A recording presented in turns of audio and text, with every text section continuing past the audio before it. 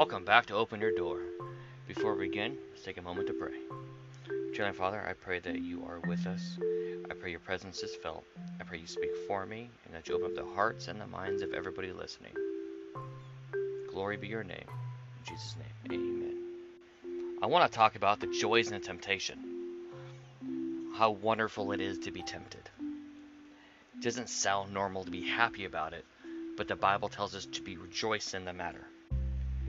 If we turn to the book of James, chapter 1, we're going to read through the first 4 verses. James, a bondservant of God and of the Lord Jesus Christ, to the 12 tribes which are scattered abroad, greetings, my brethren. Count it all joy when you fall into various trials or temptations, knowing that the testing of your faith produces patience.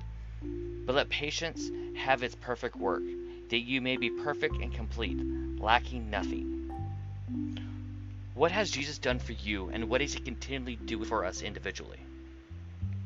Many people stop at the asking for help part.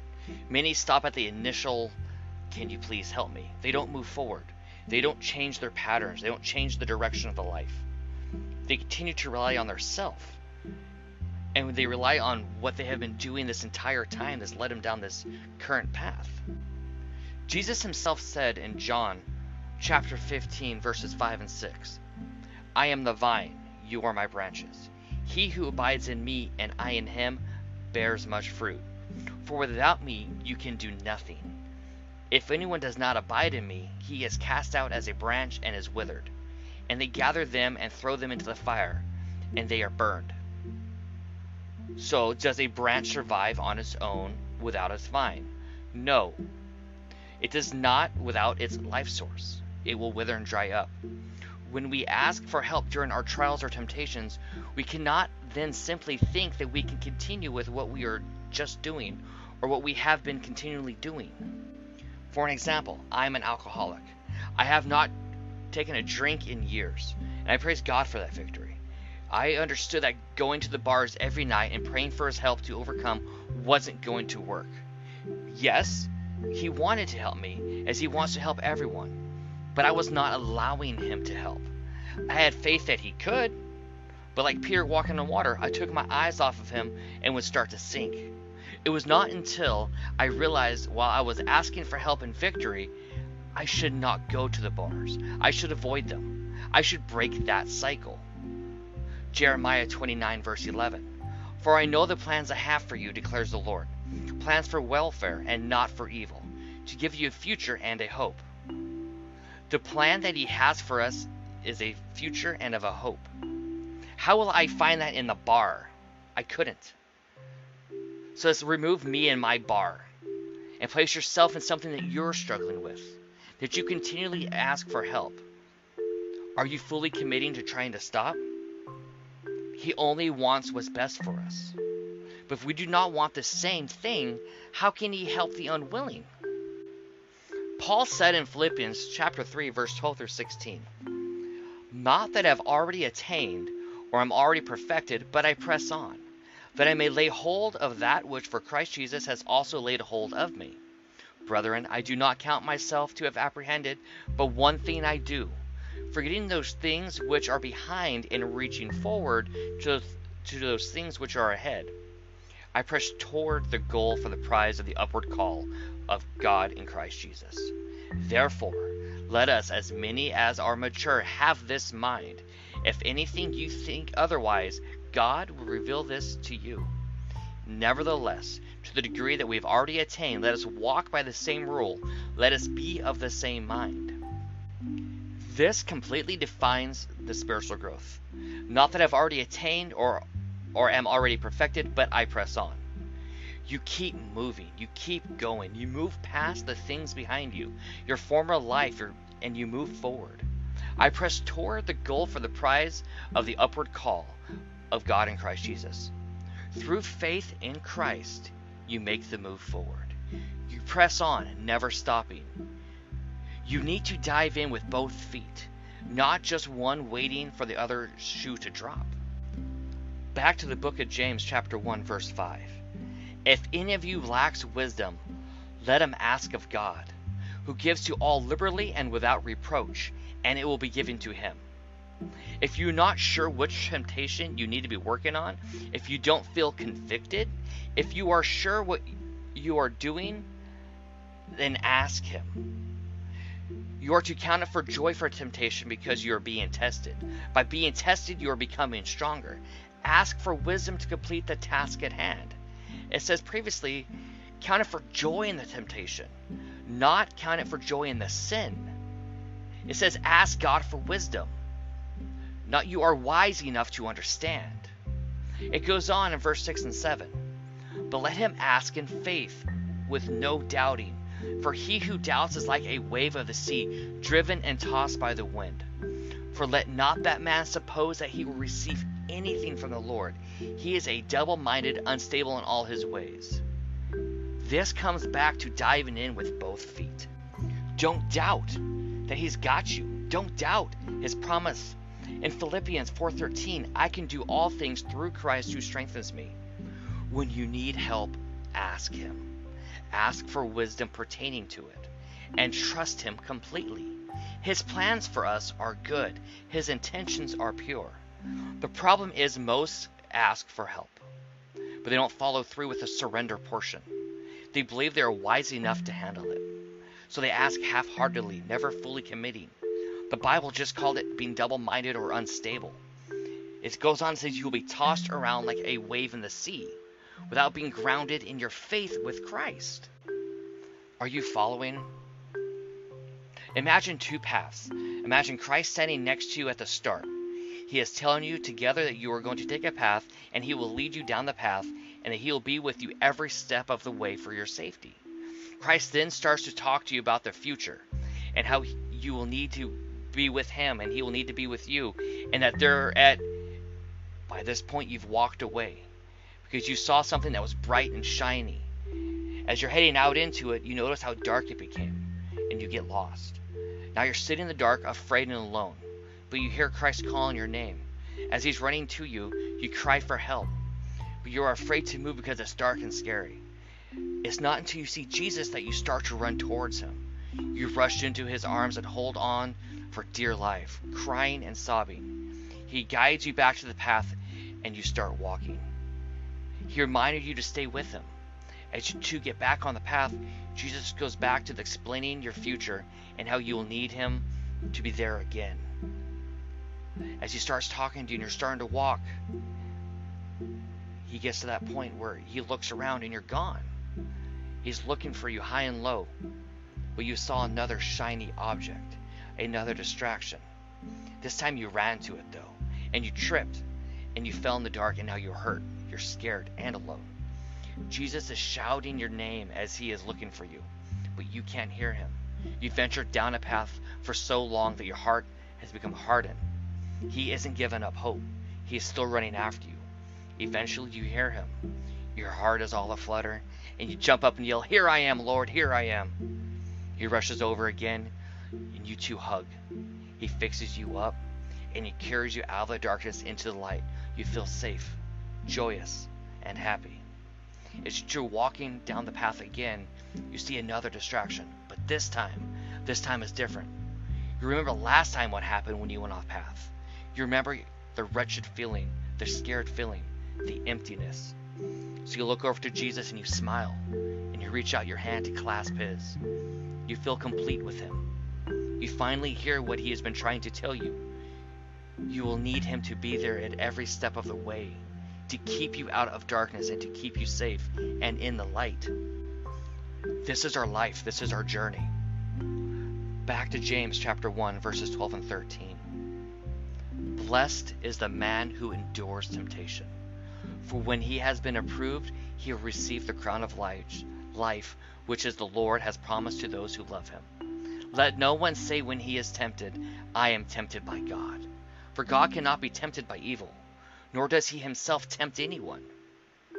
So count it for joy in the temptation, and then blessed is the man who endures, and his reward is a crown of life, which the Lord has promised.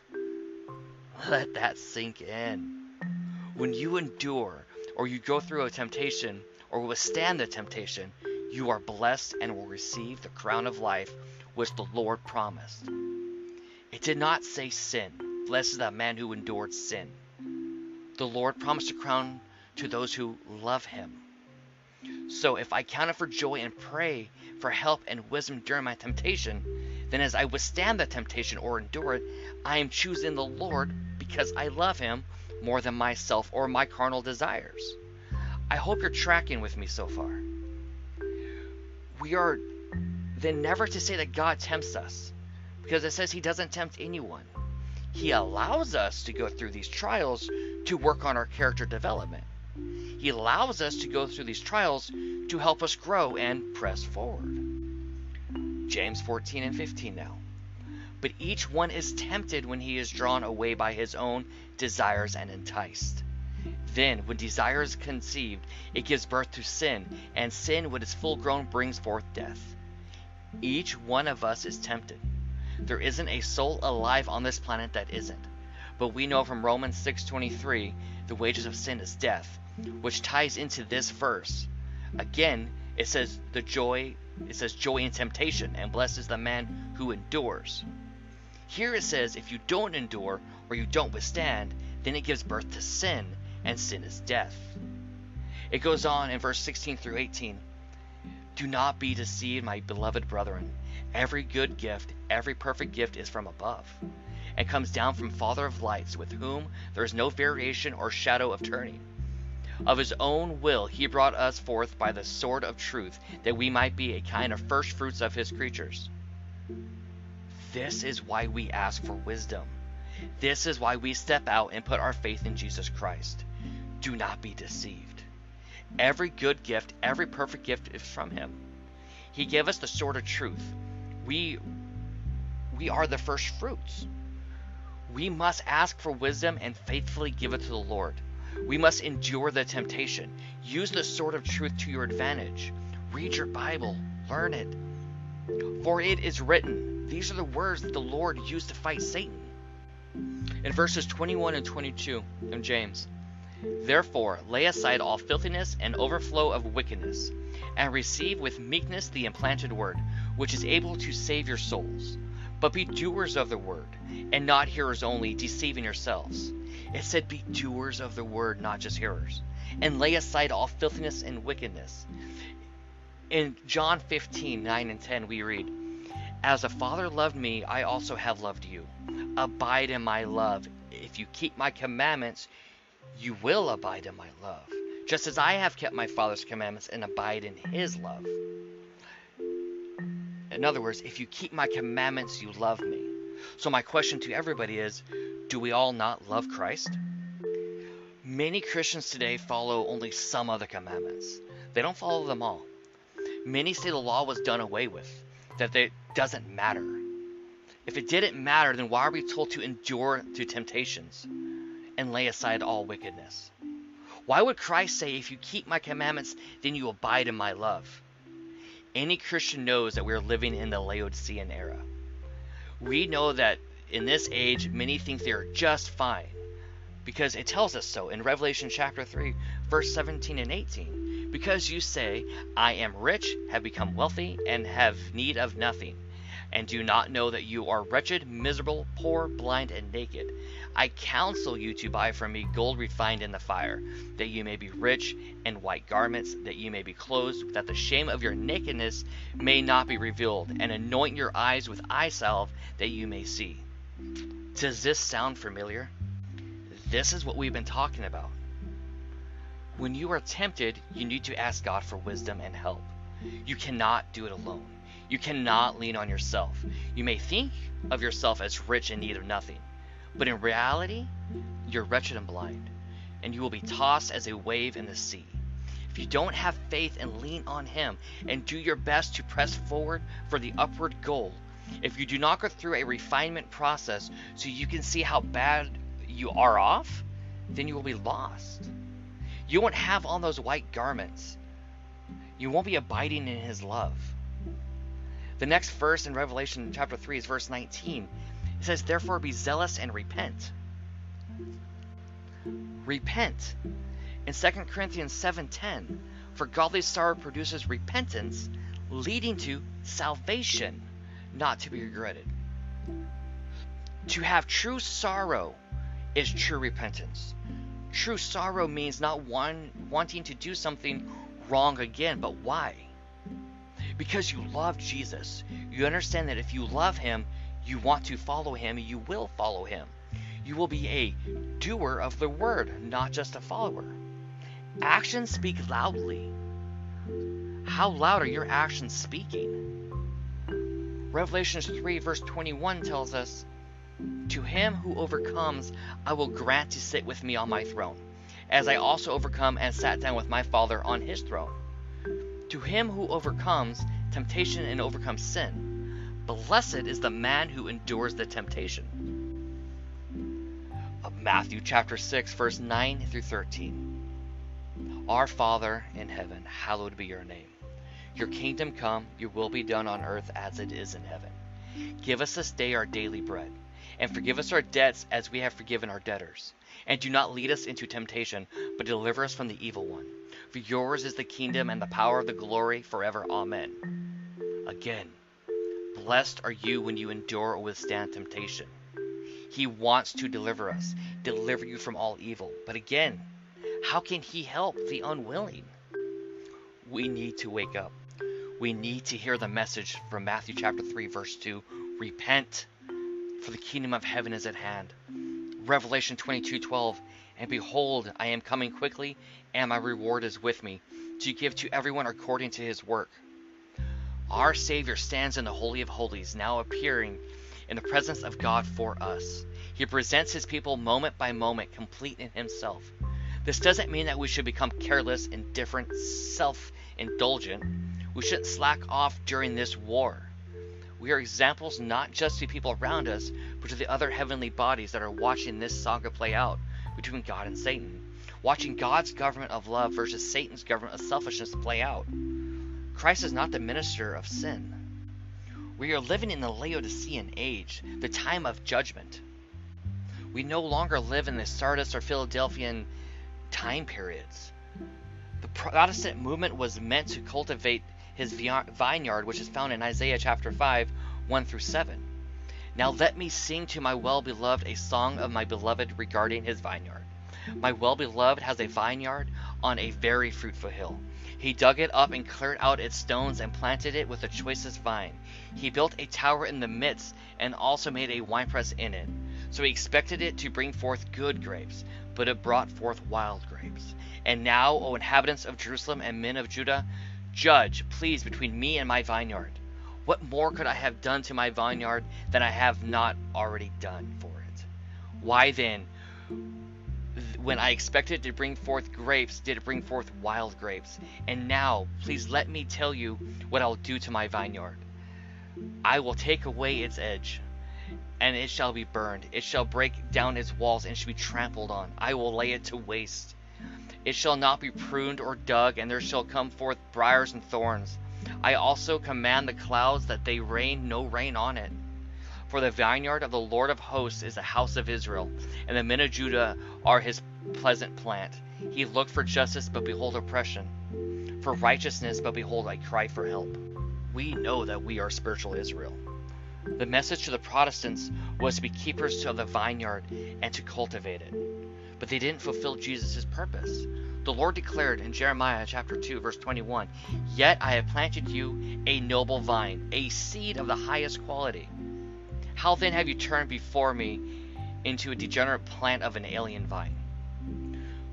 We know that the Millerite movement was the Philadelphian church. It was the only true church at that time period.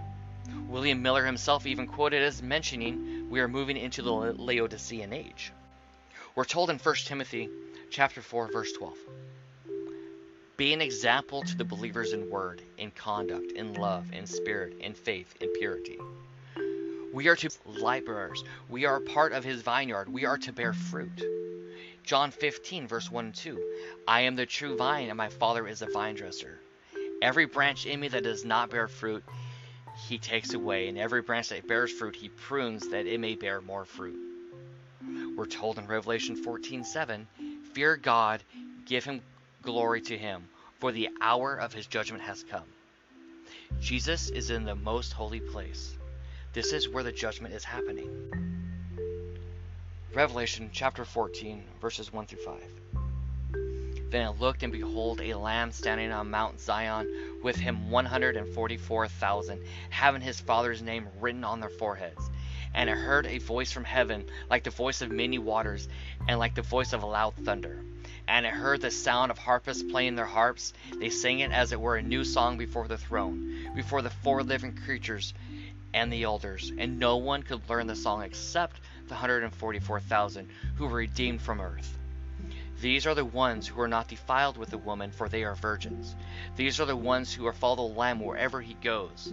These were redeemed from among men, being firstfruits to God and to the Lamb. And in their mouth was found no deceit, for they were without fault before the throne of God. In Isaiah chapter 1, verse 27, Zion shall be redeemed with justice, and her penitents or returners with righteousness. Zion shall be redeemed with justice. And we read in Isaiah 4, verse 2 and 3, In that day the branch of the Lord shall be beautiful and glorious, and the fruit of the earth shall be excellent and appealing for those of Israel who have escaped. And it shall come to pass that he who is left in Zion and remains in Jerusalem will be called holy, everyone who is recorded among the living in Jerusalem. So who is left in Zion? It's the ones who are redeemed with justice and righteousness. The 144,000 is a standing with the Lamb on Mount Zion. 1 Peter 2:9 says, But you are a chosen generation, a royal priesthood, a holy nation, his own special people, that you may proclaim and praise of him who called you out of darkness into his marvelous light. The works of Sardis and Philadelphia was meant to prepare the people to work the vineyard for the harvest. In Matthew chapter 21, verse 33, hear another parable. There was a certain landowner who planted a vineyard and set a hedge around it, dug a winepress in it, and built a tower. And he leased it to the vine dresser and went to a far country. Like the parable, the vine dresser or the 5th and 6th church were meant to take care of the vineyard, prepare it for harvest, but they did not fulfill the wishes of God. The parable goes on by describing how the vine dresser denied and cut down the owner's son and servants. These churches did not prepare the people for the understanding of the harvest. When we moved into Laodicea time period, people went back to the old beliefs, the same ways of thinking or the traditions of men. They didn't progress, they didn't grow. What's your purpose? What's your goal? Are you aiming for resurrection or translation? How high are you aiming? Let me explain. I was taught by my parents, as many of you here have been taught, to set your bar high, to have high goals. We've been taught from our youth groups, from our schools, our coaches, our bosses. You need to aim high. If you're only aiming at resurrection, or you're only aiming to do just enough to get by, you'll be in danger of letting down our Creator, in danger of missing out on eternity with Him, our Heavenly Father, whom we're supposed to love with our whole heart. If you choose translation, if you choose to live a life of love and of servitude, mathematically, you're going to have a higher chance of attaining one or the other, right? It's out of love for our Father that we want to be the best that we can be. His plans for us, His plans is of hope and of peace. He literally has given everything to us. He has done everything possible to reach us, to save us. This great controversy between good and bad, God and Satan, is playing out for your heart. He wants in. He wants to mold and shape you. He wants you to choose Him like He chose you. He wants you to be a doer of the word, not just a hearer. He wants you to withstand or endure the temptation. He knows that it will not only grow your faith, but it is a part of the refinement process to help you grow. This message of perfection is a scary one. It's a hard one. It seems like a daunting task. But are we not instructed to walk in the light? In 1 John chapter 1, verse 7, but if we walk in the light as He is in the light, we have fellowship with one another, and the blood of Jesus Christ, His Son, cleanses us from all sin. If we are not walking into the light, how can we be cleansed? It says if. but if we walk. If implies choice. It's a free choice of what you do. So again, how high are you aiming? We are to grow our faith in Christ, pick up our cross, and follow. 1 John 2:6. He who says he abides in him ought himself also to walk just as he walked. When I was younger, there was a movement. What would Jesus do? This still holds up to this day. We must walk just as he walked. As we read earlier from Paul, aiming for the upward goal. Not that I have already attained perfection yet, but I am reaching. Retracing real quick. We count it for joy in our temptations, so that it will help us grow our faith and refine our character. Ask for wisdom, and he will help you identify the sin and give it to him to help strengthen you to overcome it. Do not just be a hearer, but be a doer, and pick up your cross and walk as he walked. Understand that we are always moving forward. Grow in Christ. Daily give our hearts to him, to mold us, to shape us. Understand that he is at the door knocking, asking us to allow him in. Understand that sin separates and the wages of sin is death. That yes, all have sinned and that all of us are tempted, but by his grace we have been given victory if we choose victory. It is up to each one of us to choose and follow him. We no longer live in a time period of the 5th and the 6th church. We're living in the 7th church timeline. We're living in the time of the 3 angels' message, where the vineyard is meant to grow good fruit, but it's growing wild. This concept of 144,000 strikes fear and anxiety. The idea or thought that only 144,000 souls will leave this world alive or translated means there's going to be a large number of souls put to rest. But this is told to us in Revelation chapter 3, verse 2 through 6. Be watchful and strengthen the things which remain, that are ready to die, for I have not found your works perfect before God. Remember therefore how you have received and heard, hold fast and repent. Therefore, if you will not watch, I will come upon you as a thief, and you will not know what hour I will come upon you. You have a few names even in Sardis who have not defiled their garments. They shall walk with me in white, for they are worthy. He who overcomes shall be clothed in white garments. And I will not blot out his name from the book of life, but I will confess his name before my Father and before his angels. You may not believe that the number is literal. I personally believe it is. But what matters is that you are following Christ with your entire heart, fully giving yourself to him daily, never ceasing in prayer. Living a life out of love for the Creator, understanding that our pure, true love for Christ, you begin to change without even realizing that you're changing. You begin to hate the things that you didn't hate before, and you begin to enjoy the things that you didn't enjoy before. The second verse of that was, for I have not found your works perfect before God. This implies that perfection is attainable, or sin can be overcome, as it's mentioned in the message to the Laodicea in Revelation 3:21, to him who overcomes. Those who are laid to rest and hold fast and repent will have their names in the book of life. This gives more of the meaning to Paul when he wrote in Romans 14:8, for if we live to the Lord, and if we die to the Lord. Therefore, whether we live or we die, we are the Lord's. The task is an arduous one, but we are given an encouragement in 2 Timothy chapter 2, verses 3 and 4. You therefore must endure hardships as a good soldier of Jesus Christ. No one engaged in warfare entangles themselves with the affairs of this life, that he may please him who enlisted him as a soldier. We are to work on our characters. We are to grow and continue in the light. This world is a bus stop. We are not meant to live here. We are not to make this our home. We are all in danger of missing the bus when it comes by, because we've made this place that we cannot live without it. The Bible tells us in Romans chapter 12, verse 2, and do not be conformed to this world, but be transformed by the renewing of your mind, so that you may prove that the will of God is that which is good and acceptable and perfect.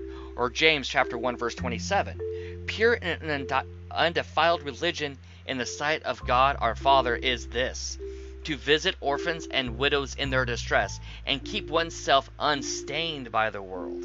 Many people say that's what the 1,000 years is for at the end of time. That's where we work on our characters. Brothers and sisters, in Revelation chapter 22, verse 11 and 12, he who is unjust, let him be unjust still.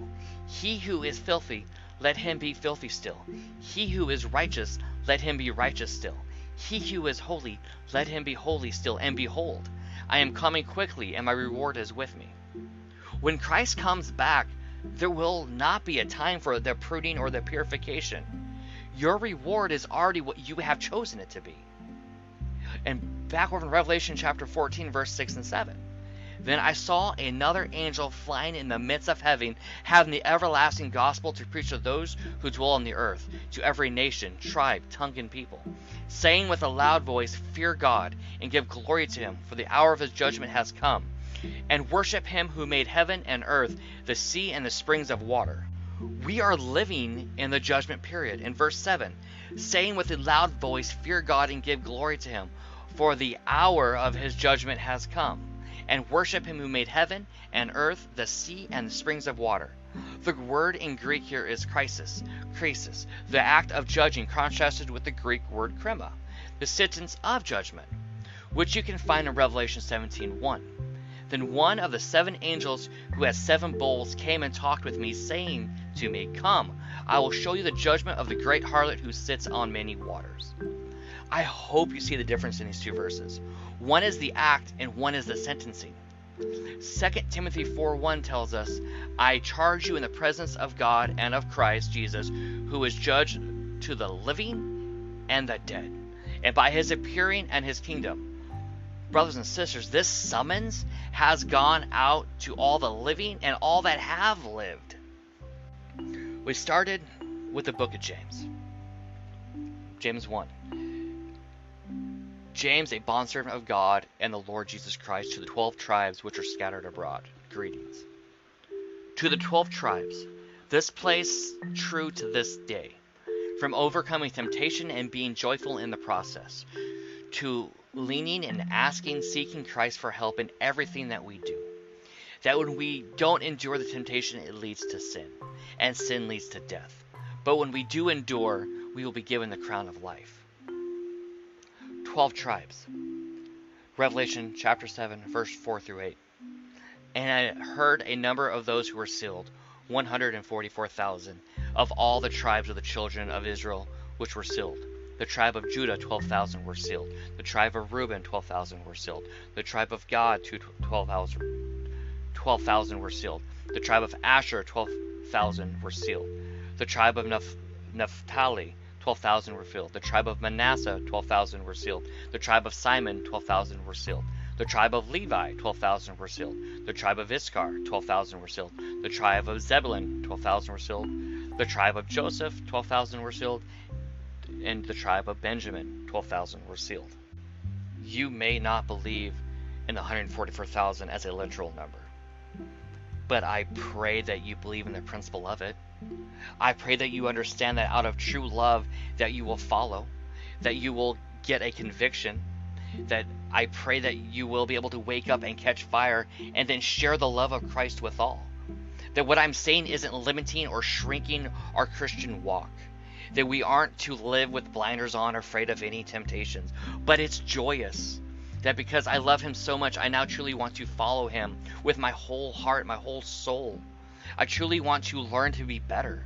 That I want to share with everyone around me his awesomeness. That because I love him so much more, I understand when he said to love God with all my strength, spirit, soul, and heart, and to love your neighbor, that it actually makes sense. That with each day I grow closer to him, that each day I long to be with him, and that with every fiber of my being I want each and every single solitary one of you to be with me, running after him. Will you reach out and clasp his hand? Will you set your bar high? Will you be part of the 144,000 standing on Zion, choosing God over Satan, choosing paradise over this world? Which path will you choose? The one in darkness where you're alone, or the one shining bright with his presence? With God, you are victorious. You are unstoppable, unshakable. With God, you are loved and cherished. Brothers and sisters, God bless.